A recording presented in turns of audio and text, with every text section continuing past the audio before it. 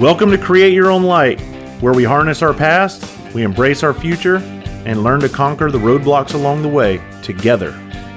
I'm your host, Travis Howes. Let's get on with it. This episode is brought to you by YourWelder.com. YourWelder.com is an online directory of mobile welders. Whether at your home or at your industrial processing plant, we come to you. Our community of mobile welders can repair anything from the neighbor's mailbox that you just backed into or the cat bulldozer sitting on your job site. YourWelder.com is a directory of highly skilled professionals willing to help you on your job site on your timetable. YourWelder.com screens all of their welders using tools like photos from social media apps such as Instagram, Parler, and Facebook, even face-to-face meetups. YourWelder.com was built by actual industry welding experts who actually perform this type of work on a daily basis. And here's the best part. They're veteran-owned and operated. So go check them out at YourWelder.com. And also feel free to check them out on social media, where I'll include their links in the show notes. All right, here we go. Welcome to episode 25. We are live with my buddy Jason Patton, creator from Fire Department Chronicles. And don't hit me if I'm wrong, Vice President. Yes. Of Fire Department Coffee. How are you, buddy? Yes, sir. I'm good, brother. How are you, man? How's life? I'm good. I'm sweating in my attic. I don't have a fancy studio, so my ceiling fan is above head. And pre-show recording, I was listening. It was going zzz. I was like, oh my gosh, I got to turn this off. So I turn it off. The air condition, the trunk lines aren't run all the way over to this side. So by the time the air gets here, it's hot. And so it's just, if you see me pouring sweat, I'm not nervous, bro. I've talked to many people. I'm dying over here. You look comfortable in your studio, though, man. I love it. Yeah, I'm in the basement, so I went on the cool side, man. That works out. You're in a basement in Florida? No, I'm actually. So I'm in a townhouse that has 3 stories, but the first floor is like the garage, and then my little studio area, and then there's the our living room, and then the bedrooms on the top. So it's nice. I was about to say, man, you're old school. Stand up. Let me see those 3/4 boots if you're in a basement in Florida. Yeah, I actually owned one townhouse that has a basement, but it's built on a ridge, so it doesn't really count as a basement. It's it's a faux basement. What it really is. Man, when I was growing up, I grew up in the country in South Carolina, and there was an old man named Steve Huggins, and he had a basement, and we used to go swimming in his basement. You don't need basements in South Carolina. The water table is like 3 inches below the sand. Yeah, the basement is flooded all the time. That doesn't sound good. Not at all, man. Hey, brother, I want to dive right into it, man. I just want to ask some questions, and you may have answered these on other podcasts and all that, but my people, man, I've had so many people reaching out to me saying, can you get Jason Patton on? Can you get Jason Patton on? And I was like, I don't think they thought I was cool, man. And then by now it's like, hey, look who's coming on. So I'm going to ask all the good questions, brother. I appreciate it, brother. Yeah, man. Hey, so real quick. So are you from Florida naturally? I mean, originally? Yes. So I was actually born and raised in Florida. My fiance and I are I think we're one of 2.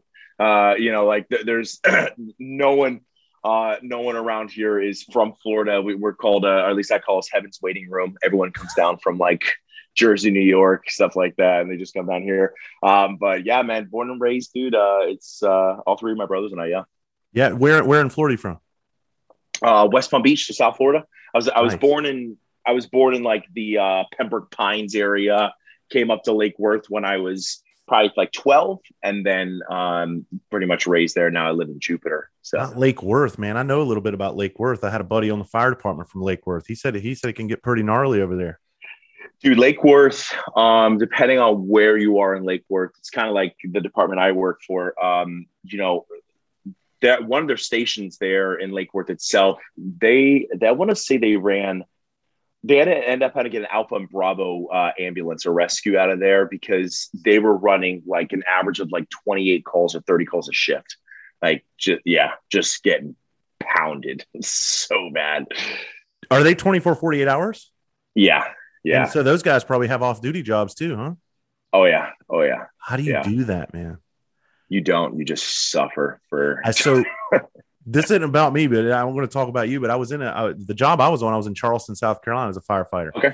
And we were 24, 48. And back then, it's changed a lot since I was on the job. But back then, we didn't really run medical calls. We ran just like serious shooting, stabbings, and entrapments. So Yeah. we slept most of the time if we didn't have fire. So we got to get up nice and fresh every morning, go to our part-time job. And now those dudes are running their ass off, like you said, and they're having to crawl into work half asleep. It's just Are they dangerous. doing Man. so they're doing medical now? Dude, yeah, it's a bee stings, you name it, because they're running. I want to say they're running some ALS companies now. I don't know if you always get critics. Somebody will see this and be like, nope, not yet. Only one engine company, like whatever. Like, get out of here with the fucking stats. Yeah. Going there's a lot of people that push back on the fire EMS being combined. I think it has its ups and downs, obviously, like in Florida, probably the same as what you're describing. We do everything. Like, people talk about truck companies and engine companies and ladder companies and stuff like that. Like, we don't have that here. You do everything, and you have to be ready to do everything at any point in time. And when I first started, we were so understaffed at the time, and just had some like antiquated thought processes when it comes to calls. You would literally finish a fire, come out of the fire, be sitting there for, a couple minutes, EMS call would drop in the city. They'd be like, got to go run that, dude. So you'd show up just reeking of smoke, man. You just like in your bunker gear. It was really bad, dude. So, there are ups and downs to it, but I think it's not a bad thing to have EMS integrated, because a lot of times you can justify funding of good EMS companies when you do it that way. Cause we all know when you privatize stuff, man, it becomes a massive issue. So, dude, I'm listening to everything you said, and this is, I think, why you have such a wonderful following. You were so fun to watch. I was just watching you, and I was hearing what you were saying, dude. But it was just fun watching you. Like, if I were a deaf person, I would have been like, "Yeah, this guy's knocking it out in the park. He's having fun with this. He's selling it." That is great. Yeah, I definitely don't lack in the animation department. So. Yeah, I got some questions about that later, but you're fun to watch. I'm the complete opposite. I'm just like, yeah, fuck it. I appreciate it, brother. Man. Then watching you on stage in a month is going to be fun. Then it's going to be good. So. Yeah, we'll have a blast at FDIC. I'll pull you behind the black curtain if you want to come out and do some time. Put you up for 5 minutes.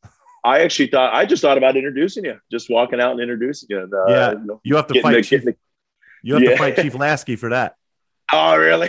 He's a host every year, man. He doesn't let anybody get in that shit. No, man. Smart man.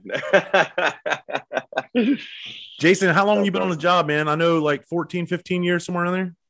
13 years. I've been at my current job. I've been in the field for 15 now. Jumped in after being a mechanic. I did that just because literally the day I turned 18 years old, I became a mechanic. My father Let me see those hands. You got I got the calluses. Yeah, I got the calluses. You can still grab a wrench if you need. Oh yeah. Yeah. But yeah, I jumped into it, man. It was a good experience. I quickly found out that I was not a mechanic. I am like atrocious at being a mechanic. It's so bad. Because I like to be like an incredible mechanic, you have to have a patience level that is well beyond what I have. I like fast. Let's go. That's kind of what firefighting and EMS is in general. But yeah, dude, it was, I got introduced to being a EMT school at 21, I believe, or 22. Went and checked it out, fell in love with it, man, loved it. And then went to EMT paramedic, and then actually went to fire school. And fire was just something like speaks to your soul, dude. Like, you just something about the smells and everything. And like, I'm not a huge fan of paramilitary stuff, but I think it's awesome, the fire service, because it was just so cool to see the difference. You know what I mean? I could see you being a mechanic and somebody bringing their car that's broke down and you're just laughing, making a big joke out of it. And here's your bill, $5,000. Dude, I would, and I was the worst kind of mechanic because I hated engineers. Like, I watch TikToks now and people are like, "You effing engineer." And I'm like, I get it, bro. I get it, dude. At one point in time, I was, because we had to change oils as well. Trying to change this oil filter. And I don't know who the hell designed this car. I forget what it was, a Chevy something, man, but I was so mad because they put the oil filter. Yeah, it was above the exhaust manifold, or next to the exhaust manifold, and just above the CV axle. So it's in between the two hottest things. Freaking play. Yeah. And everyone goes for their Sunday drive right after they come here. So I'm like trying to get this off, and I'm burning my hands. And I was like, fuck. And threw my oil wrench, and about 10 minutes later, I feel this like I'm going to type something on the computer, and I feel this like thin mist of water. I'm like, what's that? When I threw that, I busted the main water pipe for that building. And needless to say, my general manager was not very happy with You had a romantic mist for your report there? Yeah. Oh, yeah. It was romantic write-up is what that was. My uncle, man. So my family is mechanics, and I get it, man. I hate turning wrenches. I can do anything, man. But like when it comes to like manual labor, physical stuff, building, I grew up doing that stuff. But mechanics, you can have it, dude. Because same thing, man. You'll get your hand stuck in somewhere, dude, and it's just burning hot. I have I own a farm, so I'm on my tractor a lot, and sometimes you got to do the basic repairs, and then it just fucking drives me nuts when I have to do anything. I'm like, oh, I just go buy a new one, bro. I tell you, and like I won't change my own oil now. People are like, why? I'm like, because it saves me $8. Like, I'll pay someone $8 to do that stuff. You know, that's it. My dad tells me that all the time. He's like, boy, you know how to change oil. Go change. I said, Dad, it saves me literally a Subway foot-long sandwich. I'd rather just not deal with it in the 100%. Cookies. 100%. Dude. So where you are now, I know a lot of Florida, you guys run a lot of ALS and stuff. Is it mandatory to be a medic in your department, or was that voluntarily for you? No, when I got hired, so as I was going through schooling, they kind of talked about it. They were like, you need to get your medic if you're going to try to apply. And then as, I got hired in 2008. It was literally in the middle of the hiring freeze. So I got really lucky. But you had a few departments that were still hiring EMTs, but it started to become like, you get hired as EMT, you had to have your medic within 3 years and be signed off, that kind of thing. Now it's just like, you either have your medic or you're not getting hired. So wow. Yeah. I mean, and that's Florida. Like, that's what you're going to get. But I go to other states where they're like, we don't run any medical calls. I'm like, that's awesome. What are you getting paid? And they're like, yeah. About that. Yeah. I tell you, it's such a double-edged sword for me because I love the medical side for the real calls, like the calls you show up and you're like, we got to fix this, man. We're throwing like chest seals on them or working cardiac arrest and getting them back. I'm like, this is what I got in this for, That's the shit. And then, the shit. Yeah. I love it, man. And the same thing with fires. Like, I love a good fire. I don't want to see people's stuff get destroyed, but a good abandoned warehouse fire. Love them. But if it's somebody's shit's going to get destroyed, you want to be the guy to help them. I get it. We all are. Yeah. I'm like, I wish B shift were here to cover this shit. This is maybe for the rolling up the hose or something, but nah. Yeah, exactly. But I mean, like, we've had some incredible saves. We've had people getting pulled out of buildings. Man, we had awesome stops. Like, that's the stuff you sign up for. So I like both sides of the game, and I think it's awesome. I wouldn't want to do just one. I mean, I love being able to do both. It's fun for me. That's good to know that the hiring requirements are so tough in Florida. Let me tell you what it's like in South Carolina. If you come to get a job, they go like, they just put two fingers right here. If they feel your skin pushing against your fingers, you good? Job. Dude, I can tell you horror stories about when I got hired. I mean, I walked on, there was literally, that's how it was. The chief shuts the door and he's like, what certifications do you have? And I'm all proud. I hand over a stack from the South Carolina Fire Academy because I initially came from a smaller department. And when I came to the city of Charleston, he pulled out like my hazmat ops, my firefighter 1, my firefighter 2, and basic first responder. And he took the other stuff literally and set it off to the side. He's like, you don't even need that other shit here. Jeez. I was like, damn, he called it shit. That's how it was, dude. Bro. That was your interview, and it's like, all right, you're hired. So funny, man. But what's like, that's, we call it old school, bro, but that's the way most firefighting stuff is. I mean, most departments that I go to, most places that I go speak at are volunteer departments, man. Mm-hmm. It's just a bunch of volleys that come together, or that's career, obviously, but we love people that show up with certifications and stuff, and it's good. But for the most part, it takes a while. You need to be able to either promote within the department for that stuff to matter, so on and so forth. So that's hysterical. I think that's above some places that I've been to. That interview process alone made me want to just take any accolade I've ever received and just wipe my ass with it. I'm just like, nobody wants to see this. See this poster behind me? I'm just tear that down. Nobody cares about that. But which is sad, man, because it's like you would think. I mean, and again, if you go to a high career department or something like that, you go to like especially where they have all those things, hazmat techs and stuff like that. You want that, and you want guys walking in that are driven and ready to go. It's unfortunate, man. It shows you the gamut. Charleston actually has a written test now. Do they? Yes. And I actually, before I left in 2010, I actually sat on the hiring committee when they really started hiring the correct way, when the good old boy system got out of there and they started hiring. I was actually on the hiring board, and we had people coming in, but all you had to do is look at I shouldn't say this, but we knew who we were going to hire. You just look down at your phone, and Joe John or whoever the hell would text you like, hey, my cousin's coming through your group. Make sure you got it. Don't worry about it. So everybody that flew down here from Michigan and passed the test and did the physical, and they fucking bought hotels. They come down for the interview, and we're sitting there like, you wasted your time. It's still good old boy, but it's not like that. Yeah, that's good. Yeah, I think the good old boy system could work to a point. Someone who has been raised by their dad or their uncle or whatever, and they have done nothing but eat, sleep, and crap firefighting. They know everything about it. Family line of duty death or something like that. Yeah, like that makes sense, right? Like there's a drive to it, but not that thing where they talk about that where the rookie's there and they're like, my dad's the chief, I don't got to do shit. Like, okay, like that. Dude, we had some guys getting off the penitentiary bus, like getting out on parole, and it's like, hey, my cousin texts you. I'm like, yeah, we got it. You good? Jeez, no way. No, I'm kidding. No, my department's done an incredible job as well. The hiring process was good when I got hired, but lately it's just off the chain, man. I love it, dude. They're like very stringent. When you sign that piece of paper, you give them all your Facebook stuff, all your social media. They go through it. Like I love it, dude. Which obviously that's great. A bit of a I couldn't imagine you coming onto a job somewhere else and somebody not know you. I don't know how anybody wouldn't know you, but they would be like, "Man, y'all seen this guy's social media?"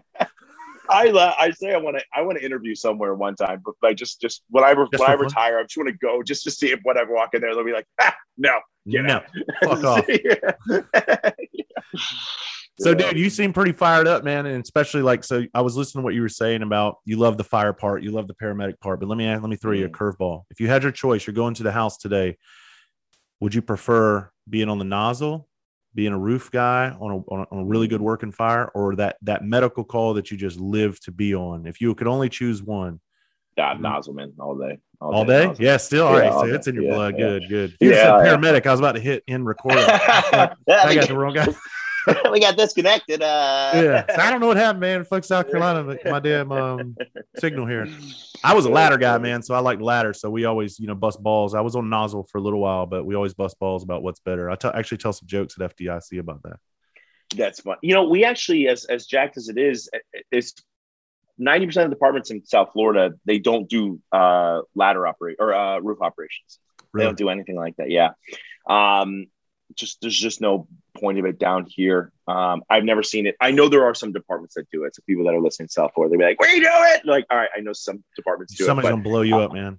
Oh hell yeah! Don't discount us. We still do it. Like, all right, whatever.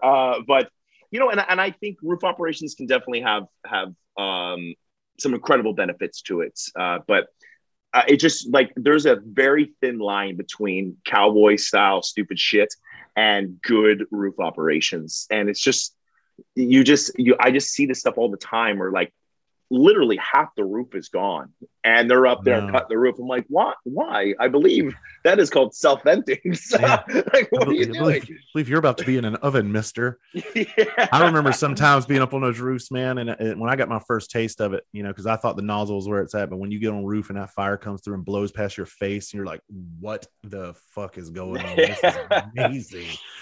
But it's crazy dangerous, dude. It's crazy. But look, man, like I said, when I initially spoke to you about doing this podcast, we obviously we knew we were going to have some fun, but we're going to have some serious conversation too. And that serious conversation, we're both mental health advocates, right? Mm-hmm. And I think that's really huge in today's fire service. And when we were talking the other day, I know you know this, but a lot of people don't know this. For almost a decade now, suicides have surpassed line of duty deaths, and that's only really because we've recently started paying attention to it. So you got to think even decades before us, it was still like that. Now, the military, they had the big spotlight on the military. But I think, and I talk about this in my podcast all the time, I think it's worse than the emergency services just because we Our combat zone is where we live. It's where we operate. It's where we raise our families. When the military, like I never say like, I'm not trying to take anything from them, but when they go to the hot zones overseas, they come home and they have to deal with their triggers, but they're at least out of the hot zone and they can deal with those, not taking anything with them. We don't get to leave these hot zones. We're constantly stuck in it. And we have to raise our families and thrive in that environment, man. And like you said, this tough guy shit, because I know I was raised in the old school, real old school, and this isn't story time with Travis right now, but you weren't really allowed to show emotion and you weren't allowed to talk about your feelings after calls. And that's what I know I do when I tour speaking. And I know that's what you do now and show everybody it's okay. I get up there and I open up about all kinds of stuff. And I tell them, it's like, you know what happened? Nothing happened. I actually feel better. And if you think I'm a pussy for it, then whatever, I don't care.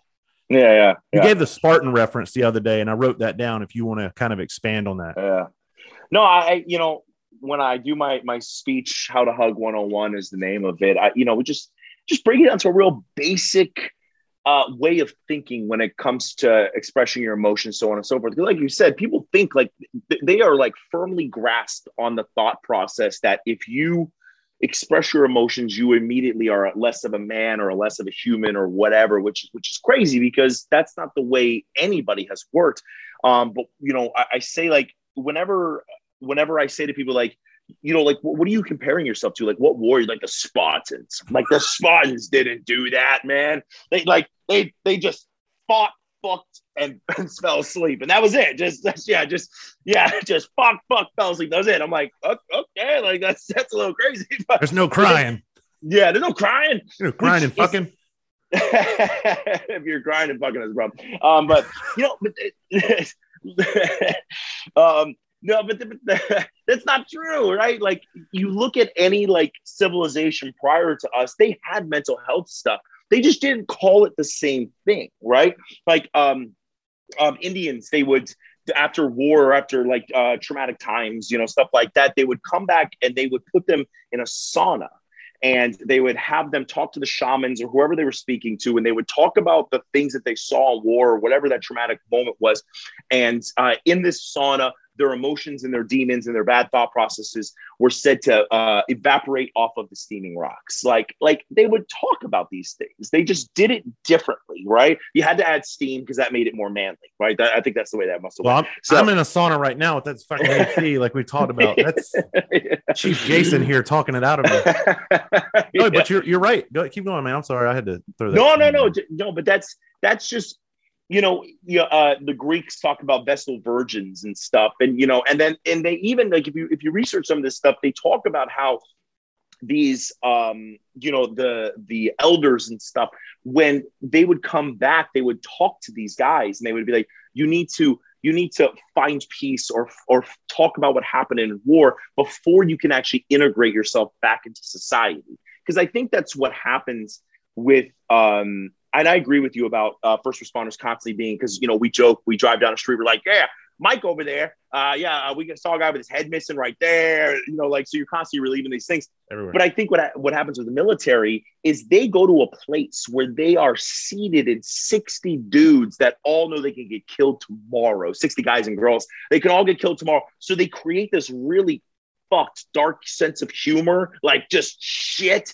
And then when they go back to society, can't say that anymore, man. So now they're like, fuck your dead baby doesn't work anymore. Yeah. So now they're like trying to figure out like, where's my sense of humor? Who am I? So on and so forth. And they don't like integrate them. They just go drop them in and be like, good luck. These guys are just stopping parties and shit. And everybody's like, all right, I'm out of here. Fucking see you later. Yeah. Standing there by themselves. What the fuck? Yeah. So, I mean, dude, this is so mental health in general it's so multifaceted. It's just so multi-level that you're like, what is happening right now? Yeah, it's crazy because statistically, I don't know the numbers. I've heard them over the years. But it's always changing. There's a huge percentage of first responders that are military, that are veterans. And also, there's a huge percentage of first responders who went through some kind of personal trauma in their life, whether it be sexual trauma, emotional trauma, physical trauma, or traumatic exposure from, horrific events. And you talk about that. I saw in one of your videos how you are connected to suicide. You want to talk about that? Yeah. So I've actually had a few people in my life commit suicide. But the one that was closest was my father's good friend. And this guy was, normal, typical guy. He actually got on a medication. I want to say it's Paxil, but I'm not sure if that's it or not. But he got on an antidepressant medication that very quickly after this guy committed suicide, it came out that this was actually raising people's suicidal ideations and stuff like that. So, but unfortunately, killed himself in the shower. And, there was a huge rip to my father. My dad is his like best friend. He's like, what are you doing? You could have come to me and talked to me. So just what really bothered me was watching his family. I mean, they are now, three very, very well-adjusted humans and have amazing jobs and like just three incredible people. But for them to make it through that tragedy and still end up where they are was incredible. But I remember talking to the son. And the son was like, yeah, my daddy was cleaning his gun and it went off. And it was like,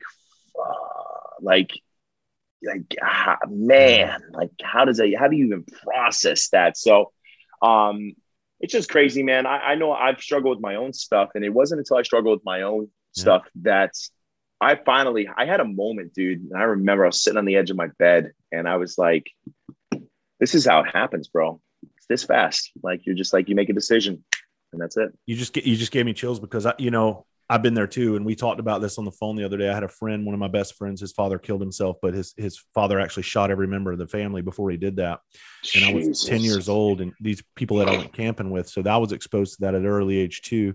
And it's kind of, you think about, you're like, what makes a man do that? And then you don't realize it later until you're in that position. You've been in that position, and I've been in that position multiple times. And you sit there and you think, man, this is scary because this is where I'm at in life right now. That's a weight that gets so heavy. You can't explain it and nobody else can explain it. And I talk about the coward myth, how when you hear people say only cowards commit suicide, I used to think that until I felt it. Yeah. And now I understand it. It's like, it has nothing to do with being a coward. It has to do everything to do with that weight that's dragging you down, and you do not know how to let that weight go. And you just want to take a break. That's all it is.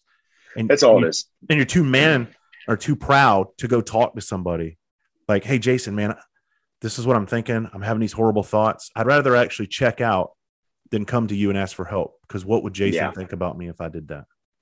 Yeah. And that's what they're like, what would Jason think? And I tell people all the time, I'm like, I'm a humorous guy. I'm like high energy. I'm joking around all the time. And if I had not opened my mouth about any of this stuff, no one would have ever known. But, you never know when you go to someone, you're like, yo, I've been struggling with this for a while. And the guy's like, yeah, me too, bro. But this is what I did to get through it. Again, I try to truly get through to people. And there's a quote, and I can't think of the name, I can't think how it goes right now, but essentially it's that some people's entire lives are predicated on making others feel shitty. And, that is such a huge self-reflection. When that person goes on Facebook and comments that really crappy negative thing, that's not a reflection on what my video was or someone's picture was. It's a self-reflection. Like, you gotta feel shitty because I don't feel good, That's it. And I think that's it, man. When people are unwilling to, like, hey, we had a rookie saw his first dead body the other day. Right. He needed to go in and see this because he needs to see it because it's going to be his career, but we're not forcing his hand in or anything. But hey, you want to come in and see it? Yeah. Sees it after. Look at it. Look yeah. Smell it. So, but I'm like, you got to see it. So he sees it. And after, I'm like, you good? And he's like, yeah. He goes, it was weird touching because, you need to check for pulse. And he's like, it was weird touching them and they were cold and stiff. And I was like, dude, 100%, but that's normal to feel that way. That is it, man. That's all it is. Yeah, that's a normal thought process. And that's all it takes. Where back in the day, you wouldn't have even said that. It would have been straight to breaking balls. Yeah, that's it. Yep. We had a cop go in. We had this guy. 2 dogs ate the man because he died in the apartment. He was in there for 2 weeks, and 2 dogs ate him. So we sent the rookie police officer in there, and we took back during Polaroids, right? Yeah. We didn't have to fucking go in there, but we're like, we got to do a 360 of the Polaroids and all that shit. Maggots were all over his dude. He's vomiting, and we're just like, you fucking pussy. You can't even say a dead body. And we're saying this from the yard, mind you. And while he's in there, we're calling him. Yeah. And Oh my God. but instead of like, hey man, let's go in there together, let's work on this. That's just how it was. It was just breaking balls. Yeah. And it's there's a difference between breaking balls and piling on. Yeah. And you're right. Yeah. No, and I think that's it, man. It's like for some reason, and I think it's I don't want to say generational, but I think it's just something that we do in this field because I love breaking balls. I love it. It's part of it. But Yes. you also need to be like, yeah, I think it's one of the best parts of the job. But you also part. need to be a competent human to understand where that line is and saying like, because again, you at the beginning of someone's career, you're going to give them two choices. So if you call them a bitch for the dead body that's half the body's missing because it was eaten by dogs, which is totally fucked. Let's just start there. Like, and this dude's like, yo, that was really messed up, and you're like, you're right. That was messed up. Like, what are you thinking? Because now in his brain, he's created a little box that says, that's normal. It's normal to think that is not normal. That's messed up. Or you're like, this is what we do for a living, period. You either accept that shit or you move on. Now they're like, okay, I got to shove this down and drown it out with a little bit of vodka and they create a whole different thing. So you make the choice. That's exactly what you said. So, and the reason I was like, I killed a guy on duty one night, right? I don't say that pridefully. It's fucking one of the worst things that's ever happened to me. And what happened afterwards was a reflection of the culture that I grew up in. When I came back into the house, nobody pulled me aside and said, hey, bro, you good? Like, you want to talk? The first thing he did is they started piling on. That wasn't busting balls. They started piling on. They started making fun of me. Here I am, 22 years old. I just killed a guy as a fireman. Fireman, we don't do that. You know what I mean? But I won't get into it. But the long story, the short story is I killed a guy. Everything I did on this scene led to his death. And as a fireman, we show up to help people, not to hurt them. And the mistakes that I made cost that man his life, and I can never get that back. So in doing so, when firefighters pile on, I got two choices. I can press the fuck on and bury it, let them know it bothers me. And when I do that, what do you think happens? They eat you alive. Oh yeah. And so I had to suppress that for many years, and more of that shit came. But that's why when I speak now, I talk about changing that culture. There's nothing wrong with having a little fun with a guy, but goddamn, Yeah. As if like this job isn't hard enough. I like to talk about and bring this up. And I don't know if you want to expand on this or anything, but the job is hard enough, right? And we bring our problems from home to the job, our problems from the job home. And I like to talk about parenting with post-traumatic stress after the diagnosis. Once you know you're pretty fucked up and you have some problems, parenting and being in a relationship with post-traumatic stress and all the symptoms associated with it, it's a very difficult thing. Oh yeah. Like when I remember watching your video and you were talking about, you were a father reflecting on what it must be like for those kids. Right. But I've been in that situation where I've had those horrible, horrible thoughts and I have children and I have to make everybody here happy. I'm married. How do I take care of my family? And we suck at communication. We're horrible communicators. Yeah. You want to expand on any of that? No, I think there's a lot of levels to that. One of them is, you feel like you need to be strong for your spouse, to give them a strong place. You don't, again, that's the whole man thing. Like, I got to be the strongest one in there. What if I express my feelings? My wife thinks I'm a bitch.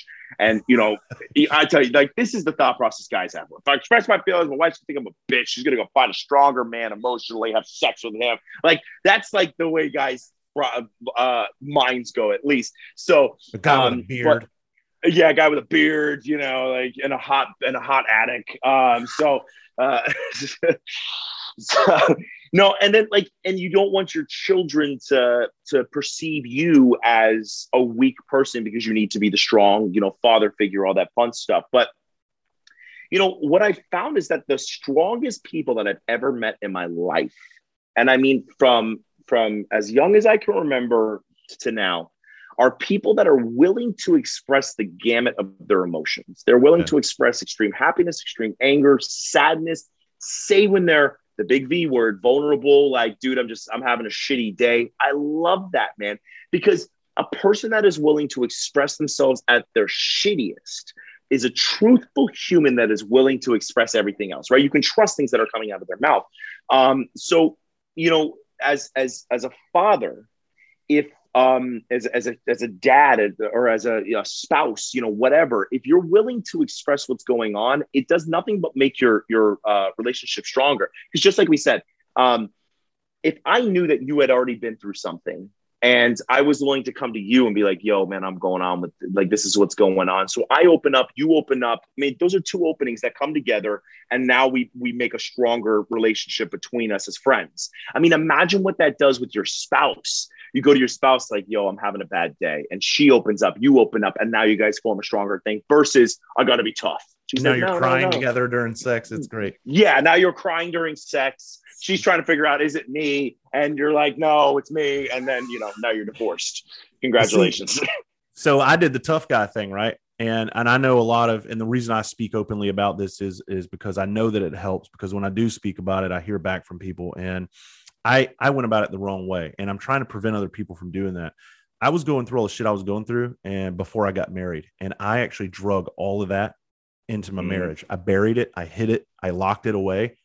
She didn't sign up for this. And then when my kids were born, they didn't sign up for this. And I wasn't the best father, the best husband, you know, that I could be. And I have a lot of regrets about that. I can't do anything about it. But what I did learn is once I said, you know what, I'm still a man. I'm still a very strong, competent man. I can talk about what I'm going through. And it's not going to change the fact that I'm still a strong, competent man. You know what it did? No. It made me fucking stronger. Oh, yeah. And I'm a better father and better husband for it. And that's why I urge these gentlemen, these ladies in our profession that go through this, like, hey, put your bullshit pride to the side. It doesn't mean anything. Pride kills. No. That's all it does. And open up and communicate. And you'd be surprised at the change in the relationships you can have with human beings. Dude, 100%. Because, bro, people only want to express things that they're comfortable with. Again, extreme anger, extreme happiness, right? They're like extremely angry at this guy, then they punch him in the face. Now they're extremely happy. Like it's like, you know, they're only comfortable with those things. Yeah. But not everything in between, bro. The normal emotions that you go through, accepting normal thought processes is the best thing in the world. Look at people that are the most miserable. And you can just tell, you're like, bro, what's going on, man? They're fighting the shit that's in them. Like, I gotta be happy all the time. And then they fucking kill somebody. Like, you know, it's like, and you're right, man. The number one complaint that I hear from spouses when they're, because I work with Banyan treatment centers, the number one thing that I hear from the wives and husbands of the people coming in is they won't talk to me. And I'm like, and I go to the wife or husband, I'm like, why aren't you talking to them? I don't want to put that on them. If I put it on them, bro, what's going to happen? Nothing. They're going to say nothing. They're going to go, holy shit, thank you for talking to me about that. You guys are going to talk, cry, probably have sex, and then it's going to be great. Like, you know, like all the good things. Now I understand why you're the way you are.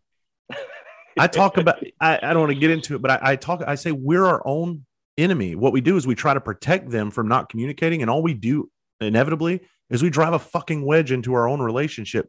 We have the wedge and we're fucking hammering it in there because I'm trying to protect you from this bullshit.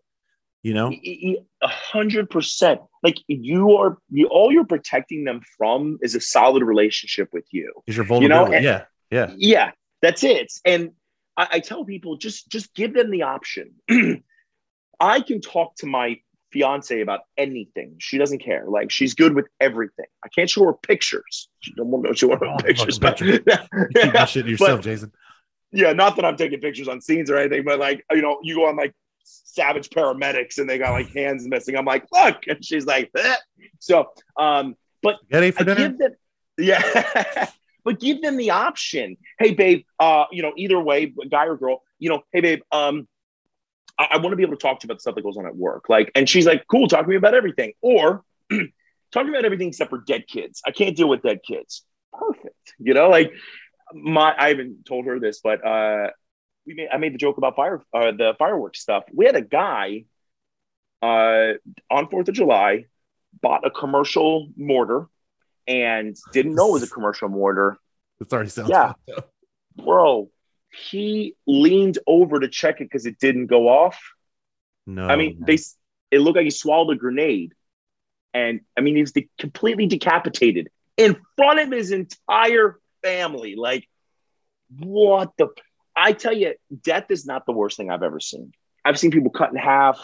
You know, I've seen tons of people shot dead. People run over their foreheads touching their belly buttons. Like, that never bothers me. It's like, that's messed up. My brain is not processing that right now. It's human suffering. It's the family members. It's everyone around, because you immediately emotionally connect with them because they're vulnerable in that moment. And you're like, I want to fix this. So, like, it's insanity. That's what always bothered me. It wasn't so much the scenes. It's like when you're on scene and family's on scene and they're losing their shit and then you're just inside, you're dying with them. You're like, yeah, fuck, you know, how do I hold this shit together? Yes. You know? Yes. I worked a cardiac arrest, one of my first cardiac arrests, and the guy died. It was unfortunate. He was an older gentleman, but I walked out to the family and I was like, I'm really sorry for your loss. And they lost their shit on me. They were like, fuck you, you killed him. And I'm like, and that was it. I just walked out. So, like, you know, I wasn't mad at them. They were suffering in the moment, you know, but, you know, I wanted to just make them feel better, like whatever I could do in the moment. So it's human suffering, I think, because as humans, we want to make other people feel better, you know? I agree 100%, man. And I just urge these folks to talk about some of the things. You don't have to give away the gory details. You don't have to do that. But so I fucked up a perfectly good day. I used a scenario in my class that I teach, right? And it goes back to what you were saying earlier. My wife walked outside. We were having a fine day, but I was grilling chicken and the chicken was stuck on the grill and I was mad and she could tell like something was wrong. She's like, "What's wrong with you?" And I was like, "Nothing." And I just kept, because I'm in a different place. Yeah. I'm trying to get this chicken off the grill. And she's like, "What I do now?" See, so she immediately associated that with something she did wrong and she didn't do anything. And of course I flip out and I didn't use the right tone. I was like, "You didn't do anything, just go." And she went. But what I was thinking about was, I was on a body recovery team of Charleston 9 and Louis Mulkey was one of my best friends on the job. And when I was grilling that chicken, I was thinking about his face sticking to the grill. Like, and those are the thoughts I'm having. And I'm like, how do you convey those thoughts to your loved one? So what I should have done is, you don't have to say that. Just say, "Hey, you know, I'm having a bad day. Like, this reminds me of a scene I was on." That's all I could have done. And it would have taken that load off her, because the rest of our night was fucked up. Because I wouldn't go in there and be like, "Hey, look, I'm sorry, I was in a bed," you know. But what's wrong with doing that? It's hard, man. Yeah, it's hard. Because again, this isn't something that we teach ourselves. You know, my daughter is the best example of this. She's 5 years old. If she can't get two Legos together, she's like, "Fuck! These Legos!" I mean, she doesn't say fuck, but you know, she's like, "These freaking Legos!" And I'm like, "Oh, all right." I'd love to see her walk by and just throw them right now.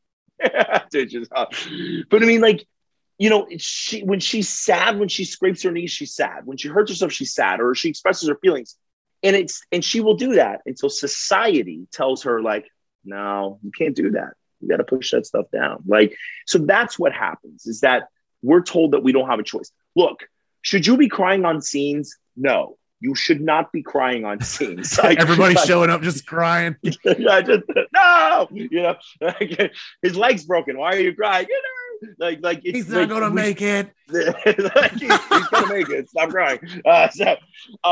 You know, we shouldn't be crying on scenes, but we should be okay with like expressing emotions later. Like that's what should be happening. But it's humans in general, for some reason, it is either all or none. Like, moderation is something we can't find. There's another quote that at the end of my thing I talk about. It's "You will find excess in moderation," and I think it's amazing. It's the best quote in the world because it's the truth. You'll find excess health by moderating your eating habits. You know, you'll find excess health by having moderate exercising. Like all of this stuff. Like, if you just find a 50% in life, dude, you'll be the happiest you've ever been. Hardest thing in the world for me is find balance in anything. And I think all or nothing. Yeah. Well, it's because that's the way people say shit. It's like, "Are you dedicated or not?" Like, to what?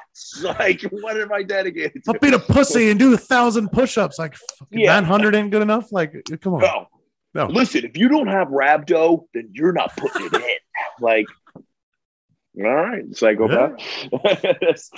I get it. Well, bro, I think we covered all the points in that mental health, man. It's like, I don't want to run it into the ground. I got to talk to you about Fire Department Chronicles. Everybody does it. It's a beautiful thing. I've been watching it for a long time, dude. before I knew who you were, I was like, who the fuck is this guy? He is way too heavy. So then I started Googling a long time ago. And it was funny is when you start Googling Fire Department Chronicles, one of the first thing that pops up is the Fire Department Chronicles guy real?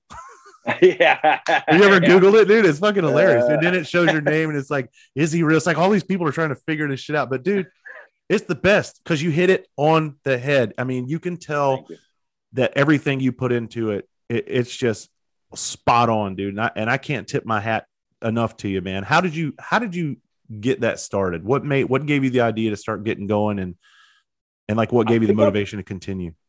It was, pretty much the same stuff that everyone else does. The only difference is I didn't put my department in it immediately. You'll never see my department in any of the videos or anything like that. But just same stuff that a lot of guys do. We were messing around the station. Everyone was, we originally started with Fire Department Chronicles, National Geographic's Fire Department Edition, which was fun. And then I got a cease and desist letter from them and stopped doing that. But they were actually really cool about the whole thing. But we started filming the videos, and hunting for the battalion chief was the first one. And, the bigger their belly, the more gnarly they are, kind of thing. And then the one that kind of like notched it up where I was like, oh, people like this was we were hunting for the paramedic via their natural mating call, which was bitching. And that was like, loved it, man. Everyone was like, this is awesome. So we got a bunch of shares on that. It was just super cool, dude. And then it's just evolved to now a YouTube channel and TikToks and all the fun stuff. So it's just been very cool. It's amazing, dude. And I can imagine, so with me, my stand-up career was very therapeutic for me because laughter is the best medicine. And I can imagine how therapeutic making these videos must be for you. Granted, it must be a pain in the ass sometimes, but I can imagine how fulfilling that must be making those videos. And so many people that you're speaking our language, the first responders language, and you got it speaking to a direct audience, right?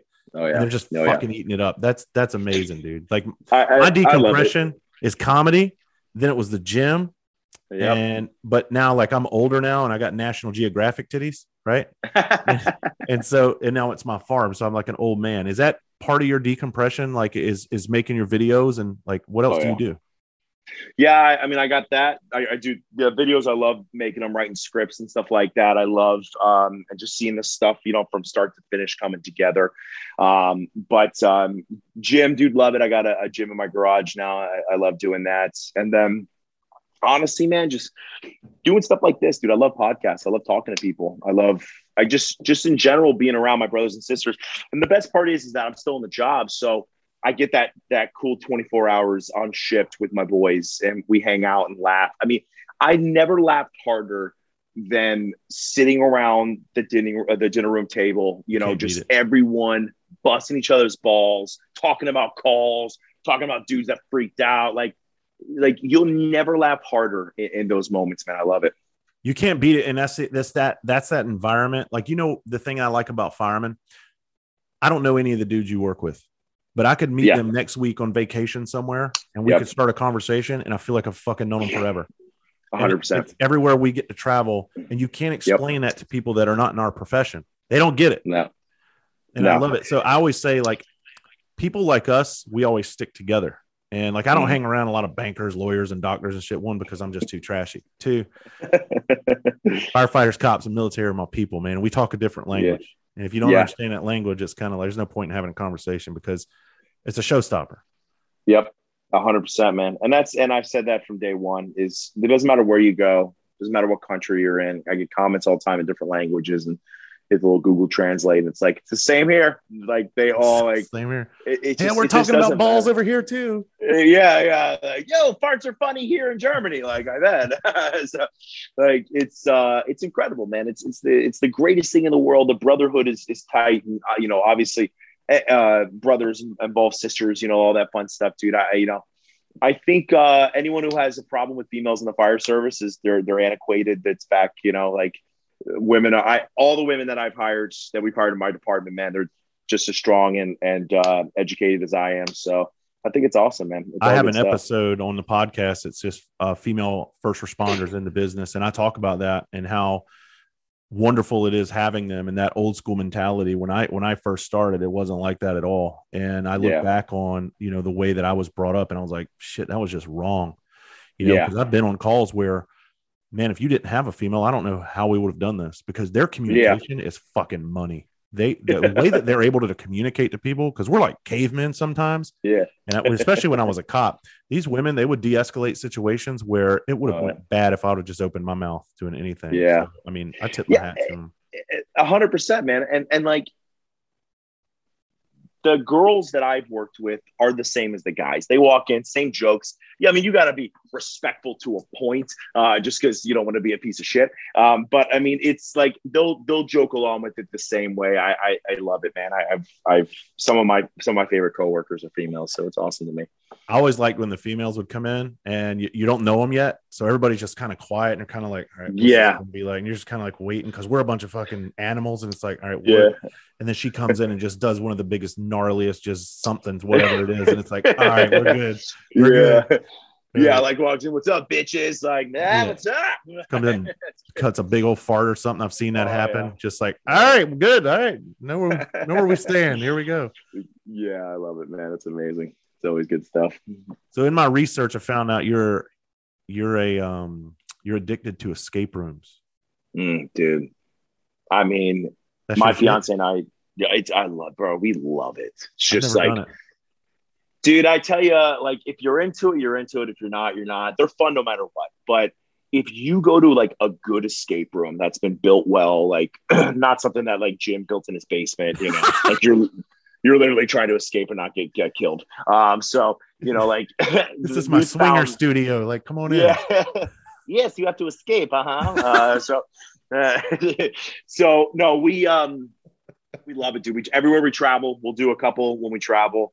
And we've found some of the legitimate most fun places you can go to, man. So it's just a blast. As soon as I saw that, I was like, man, because I've seen some when I traveled, and I was like, I'm not doing that dumb shit. But now I kind of want to do it. It's fun. Then I started thinking about this whole PTSD thing, or post-traumatic stress, because people get, now if you put the D on it, people are like, no, there's no fucking D. There's fucking D. Like, so, but now I'm like, you know what? I've been living in an escape room with my diagnosis for like 12, 13 years. And it's crazy. Yeah. And like, so it would be nice to actually go to a real one and get to escape this escape room. Yeah, it's a blast, bro, because if you go in there with like, we like to do just both of us, but you go in there with like 4 people that just enjoy the processes.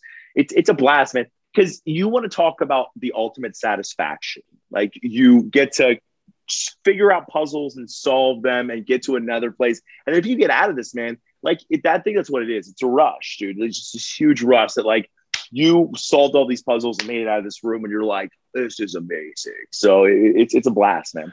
Is it like the Saw? Like, do you get like shackled to the wall and all that? And you ever feel like you're going to die? Yeah. And then they stab you after one. You get a couple prison pokes. Yeah.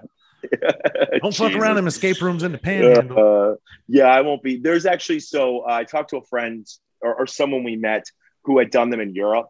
And they said the ones in Europe and other countries are different. Like here, it's a safe place. Like you can leave at any time if you don't like something's happening. Like there in these certain areas, it's like you're locked in. You don't leave until you figure it out. It's like, I hope you got snacks. Yeah, I don't know, man. End up in hospital real fast. Yeah, I want to check that out, man. I want to. So back on the Fire Department Chronicles, I didn't mean to get sidelined, man. How do you prepare for that? Does sometimes I know that sometimes you need to write a script or you really put some thought, but sometimes I'm sure things just come to you. And do you have your gear on hand to where, hey, if we need to film something, we need to go ahead and get this while it's hot? 90% of my stuff is on my phone. I'd say lately I've gotten more towards like higher production microphones and stuff like that, just because when I film certain things, it's gotta, look good, especially like the reaction videos and stuff. They all have to be mic'd up appropriately. So, yeah, it's most of the time it's just my phone. So, and I mean, TikTok has been a blessing for me for just being able to put random content out and see how it does. So that's been a blast. So, well, how do you, are you self-taught with all the technology stuff? Yeah. How much of a pain in the ass was that? I can't even edit a photo. It's been fun. I mean, my brother, my brother Colby, he's been instrumental in just teaching me certain things. Like if I get stuck, I can call him, he'll help me. Or my buddy Bryce, he owns a film company. He's been good as well. But man, most of the stuff, it's Googling or Yahoo, or I'm sorry, YouTube, stuff like that. Just trying to figure it out as I go. Yahoo in it. Well, Yahoo. Yeah, I'm Yahoo in it. Yeah, didn't hear it. I wanted to ask you, man, but I think I know the answer to it because you seem to be on a lot. Like this is who you are. It's not a fucking character. Because I'm gonna tell you what I get, and I don't know if you get this a lot when you meet people. Are they expecting you to be that guy? Because when people find out I'm a stand-up comedian, first thing they want, they're like, "Tell me a joke."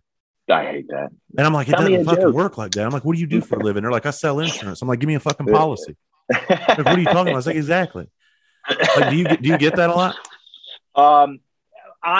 This is who I am. Like like you said, I'm just constantly like the only difference between me on camera and me in person is my jokes tend to be a little more crude, just because that's what I find. I like fart jokes in person are funnier. Put that the camera down. I'll tell you a better one.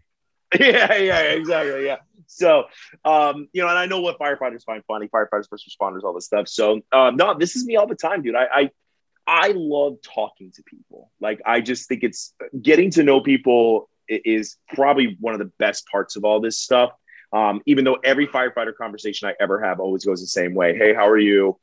Cool. Where do you work? Awesome. What's your schedule? It's 40, blah, blah, blah. What's your pension look like? Oh, this is what I got. All right, cool. And then move on to something else. Like, it's always like that. Just firefighters for some reason. That's what we talk about every single time. It. So, yeah.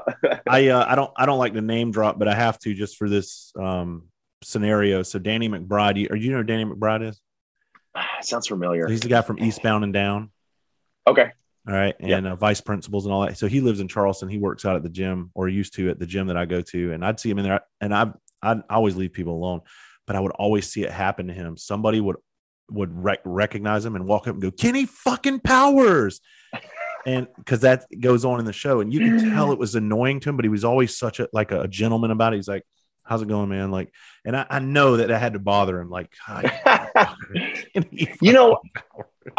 I think what happens, because people will say, like, if I go to FDIC, I'm a good amount of people know the show and stuff and everything. So, I take a bunch of pictures and stuff like that. And people are like, "Does it ever get annoying?" I'm like, "No, it never gets annoying, bro. Because you know what? One day it's not going to exist. Like one day I'll no longer be relevant. And I will look back and go, man, that was a lot of fun." So, and I think people I get it. Like, if it's one thing all the time, then I would imagine it gets a little annoying, that kind of thing. But nah, man, I love it, bro. I think it's amazing.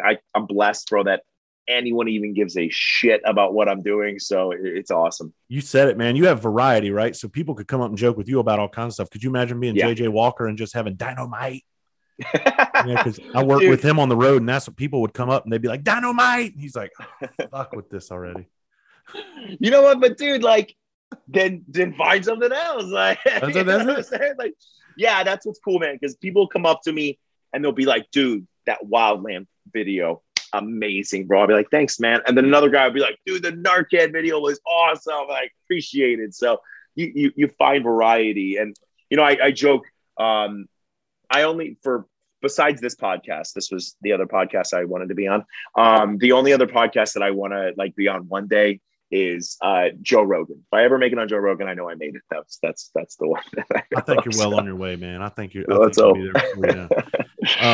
Dude, you were just mentioning episodes, and I have two written down that I absolutely love, man. One is the worst thing you've ever seen video, because I talk about that in my podcast. I talk about people wanting to live vicariously through us because they don't want to do the shit we do and see the shit we see, but they want to know about it, and it's fucking annoying. And you're just like, I don't know how to put goddamn shit. I'm dropping a ball. Talk about on the shoulders. The tourniquet. Yeah. I don't know. Can't put the tourniquet. He doesn't have an arm. Put it on the shoulders. And I was dying laughing at that because it was just it hits the nail on the head. I get that all the time. What's the worst thing you ever seen? And I just want to be like, fuck, I need to punch you. Yeah. Because you know what I think it is? It's innocence and people trying to find common ground. So it's exactly what it is. They don't know what to ask you. Like, what do you do for a living? You're a firefighter? Oh, cool. Like, what's the next question there in the firefighter realm. Like, what's the biggest fire you've had? Like, what's the worst thing you've seen? Yeah, like, it's coming. So, I take it as innocence. I just joke with people about it, and that's people say that all the time. They're like, "Don't ask me because I don't want to relive it." I'm like, dude, I get it, because some people have seen shit well beyond what they should have seen, you know? Yeah. So I get it, man. And the other one that I saw was, you actually put this one up recently, was the fake firefighters on Facebook. Bro. That was real. That people did that. Like I was like, stolen valor of fire. I didn't know there was stolen valor in a fire department. I was like, that's it. Fucking Luan Door, bro. I mean, I was watching that going, why? I'm about to put another one up. I just got to finish the editing of it. It looks like a town, like a country. It's in a different country, but it looks like they're doing a demonstration to show like their firefighting force. And it's cool. I love what they're doing. They're showing local town folks, but I don't think they prepared appropriately, because what they set on fire was 100% hay. And when they set it on fire, this thing is up and destroyed before they even deploy the hose. And I mean, I'm like, shit. And the title of it was a demonstration to quickly and efficiently extinguish a fire. I'm like, bro, it's so good, because literally by the time they're spraying water, it is just a frame. It's just a frame, and they're just. I can't wait to see it. When are you putting that one out? Hopefully the next couple of days. Yeah, that was great. There we go. Yeah, but when I saw the fake firefighters, and it looked like he was wearing skinny jean bunker gear. Oh my god, with the big hole in the crotch, the axe, just everything about it. If you're listening to this podcast or watching, if you haven't seen fake firefighters, you got to check it out. It'll have you rolling. This door is so flimsy. Like, why didn't he just stick his hand through and unlock it? You know, or kick it off the hinges, because it's this thin. I know. I know what happened. It's Facebook, and they're trying. Facebook won't allow you to get any advertising dollars unless the video is over 3 minutes. So if you look at the video, it's 3 minutes and 1 second. So they got to knock the door down. Yeah, drag it out. That dude is the guy. I couldn't even point out, because there's just so much ridiculousness going on. But the guy runs around the corner and screams down the hallway. The door's that way. It was just so dude bad, was taking a break by the door. Oh my god, it was great. Yeah, that's right. He knelt and then got back up and came back around. I was they were both company officers. They had no crew. They were just both officers. Just two officers hanging out. Chiefs, man. Not enough Indians, baby. Yeah, it was so bad, dude. Yeah. All right, before we go, man, I got to hit this fire department coffee. It's on your shirt. It's on your jacket. I love I saw something about the anti-murder button. Yes. Turning the coffee pot on, and you said the stronger it tastes, the better it is. And that made me laugh because my coffee, literally, like at a firehouse, I would put almost the whole can in there and just put in the water portion. I would just put Proby tears, right? Yes. And then it's just like that much tears. And I'm just like drinking like fucking diesel fuel. That's the way it should be. We had a Proby this morning make coffee, and like it was so thin. And I was like, so disappointed in you. No, you're not going to have a good career here. No, yeah, dude. Fire Department Coffee, we established in 2016, man. It's been really fun. Myself, Luke Schneider, the CEO, we're both active duty firefighters, as well as our chief operating officer, all that fun stuff. We're based up in Rockford, Illinois. 10% of all of our net proceeds go back to helping sick and injured first responders. So find guys and girls that need help, man, especially with the mental health thing. What we're doing is benevolent funds, or anyone can reach out and ask for funds. We choose 2 people per month. Especially with benevolent funds, because we love the benevolent funds are normally the best people that know who's hurting the most within their crews. So, if a guy needs a flight down to Florida to go to a mental health facility, then they'll pay for it. We give them cash, they pay for it, and we're good to go. So it's a blast, man. But if you go on firedepartmentcoffee.com, if you use FR15, you get 15% off. That's awesome, man. That's good work that you guys are doing, man. I'm gonna have to appreciate it. And you're going to have a booth at Indy, right? You're going to have some coffee with you. Yeah, FDIC will be up there. We're going to have full booth. We're going to have full crew. We're giving away nitro samples, so we're going to have some good nitro. Everybody's going to be hopped up. Oh yeah, it's going to be jacked up. Come say what's up. We're giving away free stickers and all this fun stuff too. So stop by. Well, dude, you know what I like about you, man? It's like you don't just talk about it; you are about it, and you're also a mental health advocate with Banyan. treatment buddy. centers, correct? You want to talk about Yes, that sir. for a little bit? Yeah, no. So Banyan treatment centers, man. I would, with the videos, people would reach out. They'd say like, "Yo, this really helps me with my mental health." I'm like, "That's awesome." And then they would say, I can laugh, but hey, I need to go somewhere. Like, where can I go? And I'm like, I don't know where you can go and get good treatment, because everyone kind of comes out and they're like, we help first responders, and they don't really do anything. So I started working with Banyan treatment centers, and what we did is we found treatment modalities that work specifically for first responders. But what I loved about them was that when you walk in, they're not like, you're a first responder. Immediately, first responder track. That's all. What was your worst call? Like, why are you like this? Was it because of a call? They look at the whole picture, because a lot of people create their PTSD or their PTS or any of their major issues prior to even becoming a first responder. So they dig from the bottom and then come up. But the best part about it is that Banyan is huge, 14 facilities across the United States, and the team, the network that I have. If you don't want to go to Banyan, then I can find you a place that you like better. So, which Banyan's incredible, but sometimes they want to go to another state that we're not in, so I can help them find that. So, just here for everything. Man, that's phenomenal, dude. And it's like the outreach that you get, man, because every once in a while I get messages and people just don't know. Yeah. They don't know what's available. And there's actually a ton of resources out there available to these men and women, but they have no clue. Yep. And so it's all about spreading the word, man, and getting it out there. So thank you for doing that too. And thank you, bro. So we'll be seeing each other at FDIC, man. Are there any other plugs that you want to put out there that you know? No, man. Yeah, just FDIC will be there through the whole week. Come check it out. If you ever need help with mental health, you can reach out to me on my DM me on any of the places, or call 888-926-4174. That's 888-926-4174, and I can help you that way as well. So appreciate it, man. What other? I got two more things. You got any upcoming projects you're working on that you're not telling anybody about, or you'd like to? I got a couple things, man. I'm shooting a video for the CDC about community paramedicine tomorrow. That's going to be fun. Going to be talking about helping people. I'm getting ready to film a docu-series with a team out of New York. Guy used to be a New York firefighter. It's going to be fun. I'm going to show the background of what it's like being a firefighter. And then I am working on a full-fledged game show that is going to be fun for everyone to watch. So it's going to be good. You're a busy man, Jason. I love it, dude.